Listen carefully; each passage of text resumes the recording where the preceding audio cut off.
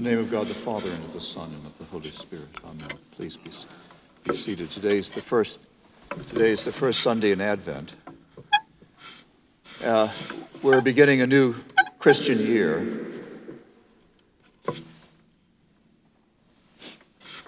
We'll be reading a new gospel. We've been reading Matthew. We'll start reading the gospel according to St. Luke. And we begin the Christmas year by getting ready to remember, and that is to be reconnected to the first Advent, the first coming of our Lord Jesus Christ as a babe in Bethlehem. He came at first in great humility. He came as a babe in a manger. He came as a naked man hanging on a cross. He rose from the dead. He appeared to his disciples. He promises to come again to bring to a perfection and completion that which he has begun. He's inaugurated his kingdom, and his kingdom will come on earth as it is in heaven. It's important to remember that heaven is the place where the saints are waiting and from which God will bring his future. And the vision of the Bible is not that the earth finally shall be destroyed in some great cataclysm. The vision of the Bible is that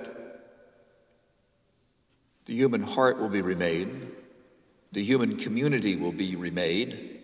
Even now, this is going on. This is why we are here. In him, we're being transfigured and transformed and being made fit for the life of the kingdom, which has both come and is coming. And finally, he will come, and there will be the final contest between good and evil.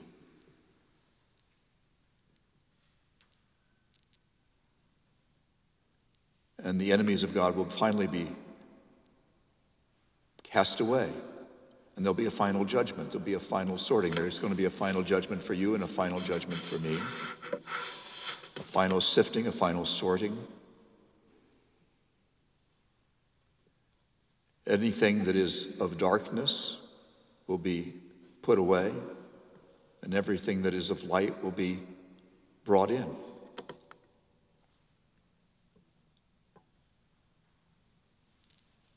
And everything that stands against the purposes of God will be put away. And everything that conforms to God's perfect plan will be brought in. And history will have an end. It will have an end not only as a period, as a finale, but it will have an end as a perfection, as a consummation. And all of that, well, it is being revealed, and it will finally be revealed. There's this word in the Bible, a Greek word, the word apocalypse. The last book of the Bible is the Revelation of St. John. The Greek word there is apocalypse. It means literally the veil goes up. It means literally an uncovering. And even now, things are being revealed. Things are being uncovered. And there'll be a final revelation. There'll be a final uncovering. And they'll look on him whom they have pierced. And that they will see that he's the Lord of Lords and the King of Kings and the Lord of Glory. And that he surely will come and bring to a perfection and a consummation the work that he has begun. And his great sacrifice of love and the power of his resurrection and the work of the Holy Spirit will finally make the whole heavens and the whole earth new. And the presence of God will cover the earth as the waters cover the sea. And the prophets of the Old Testament tell us what that will be like. There will be no hurting or killing. Death itself will be wiped away.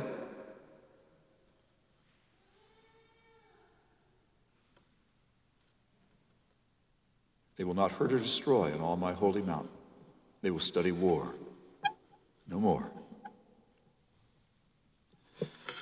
So during this Advent time, we're reminded that we live between these two comings, the first coming of the Lord in his humility, and the second coming in power and glory. And this is the time, this is the last time, however long it lasts. It's the last time, it's the last epoch, it's the last era of history.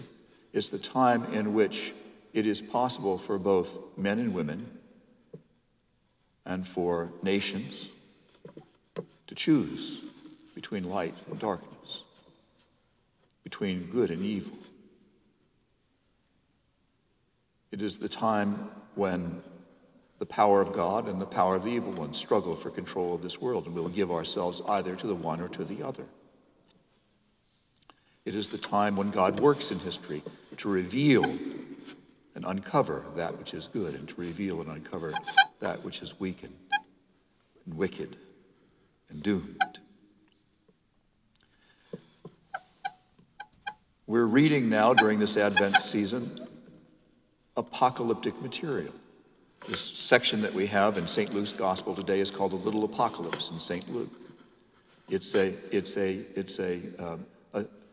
scene that we're being given in the Scripture today where the veil is being lifted and we're able to see how things really are. And also, as St.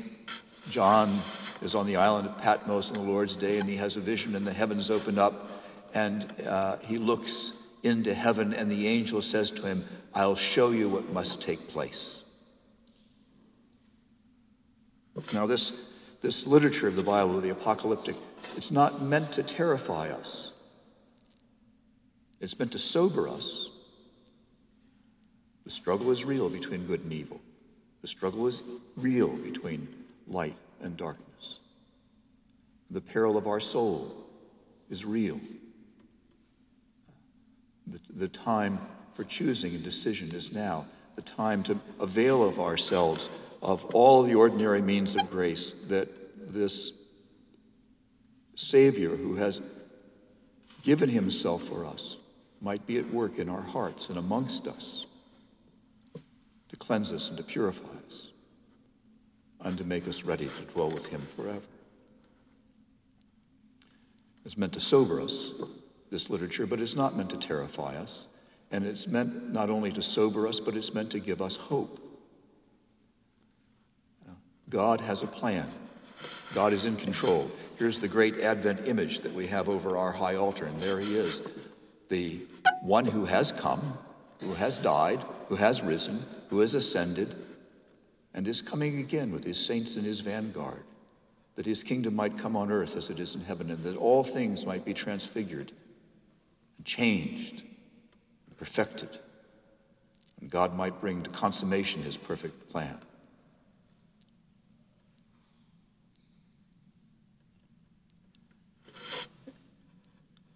This image is on the one hand to make us sober, that we might be able to lift up our heads. Well, we should lift them up, because the one who is coming is one that we know. The one who is coming is our friend.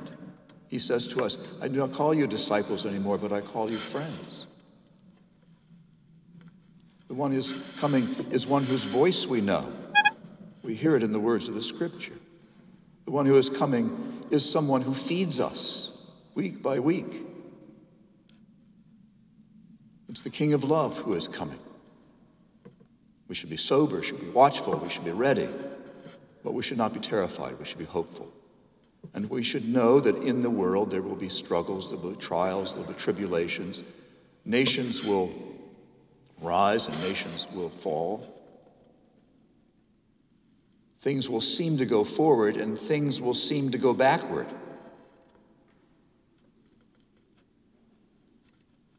But we're not to faint. We're not to be terrified. We're not to live as people without hope.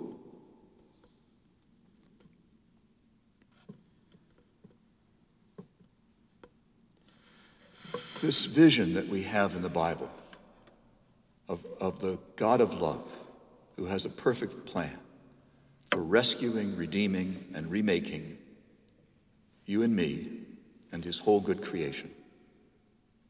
This plan, this vision saves us from two visions of the world and world history that vie for dominance in the contemporary soul of humanity.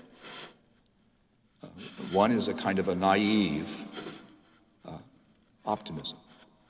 My family and I have been watching the first Star Trek. I don't know if there's any Trekkies out there, but we've been watching the first Star Trek series. It's been remastered and it's on television. And there is a kind of naive optimism about that. You know, that we're going to outgrow war. We're going to get, we're just human. There's something about human history. There's an inner dynamic to it. And in the past, all the evil lives in the past, all the good lies in the future. And inevitably, we're going to progress and develop. In the 19th century, it was still possible for people to say every day in every way we're getting better and better. And then came World War I. And then World War II. And the faith, both in God and in human progress, gets shaken. And it turns out that a kind of naive belief in inevitable progress is not adequate, it's not robust enough to cope with the complexities of history. And the fact that every advance that humanity makes, every innovation, every technological innovation, gives us scope for not for great good, but also gives us scope for great evil. It takes scientific man, rational man, technological man, managerial man to give you the ovens of Auschwitz and the bombs over Japan. So that's one vision that's not adequate to reality. But then when people get to the bottom of that vision, they fall into the other one, which is that a cynicism, a despair, a kind of conviction. Instead of there being inevitable progress, there's inevitable meaningless catastrophe. Neither of these are the true story of the world. The true story of the world is that the world is created by a living God, that it has fallen into sin, that it is besieged by evil, and that God has acted decisively to rescue us, and that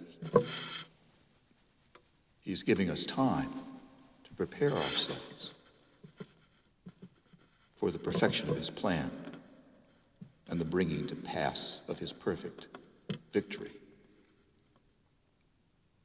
So we should not, have a naive optimism about human progress, but neither should we fall into cynicism and despair and nihilism and think that we're doomed to sort of an inevitable cataclysm, or that at the very least after millions of years the thing will just simply wind down. The world can't remember the story of the Bible. Our civilization cannot remember the story of the Bible, so it keeps telling these sort of half-remembered tales. It's interesting, during the Advent season, when the church in her ancient calendar is always returning to the story of the first coming and the second coming, that the world will, you can count on it, put a movie out about a final cataclysm. We went to the movie house the other day, and we were watching the trailers, and there's a movie coming out called Moonfall. We're not going to go to the moon. The moon's going to come to us. I think this is the mother of all asteroid impact movies.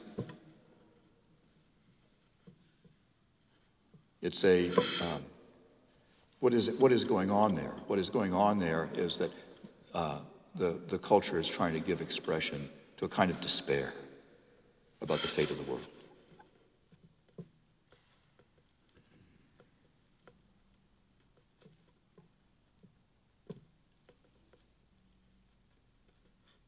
We are not to be people of naive hope, nor are we to be people of despair. We know there will be great turmoil. We know there will be great distress. We know that there will be a final struggle between good and evil. Hold up your head. Look up high, for your Redeemer cometh. And even now, while we stand here on a Sunday morning, the veil is being lifted. And as we hear the words of the Scripture, and as we break the bread of the sacrament, the veil is being lifted from our eyes. and we see who is who, and we see what is what, and we see who we are, and how our world is, and the great need that we have for the Savior who comes, who is already in our midst, judging and saving and renewing, and will surely accomplish every promise he has made and establish his kingdom, and he will reign forever and ever. And of his government there shall be no end. In the name of God the Father, and of the Son, and of the Holy Spirit.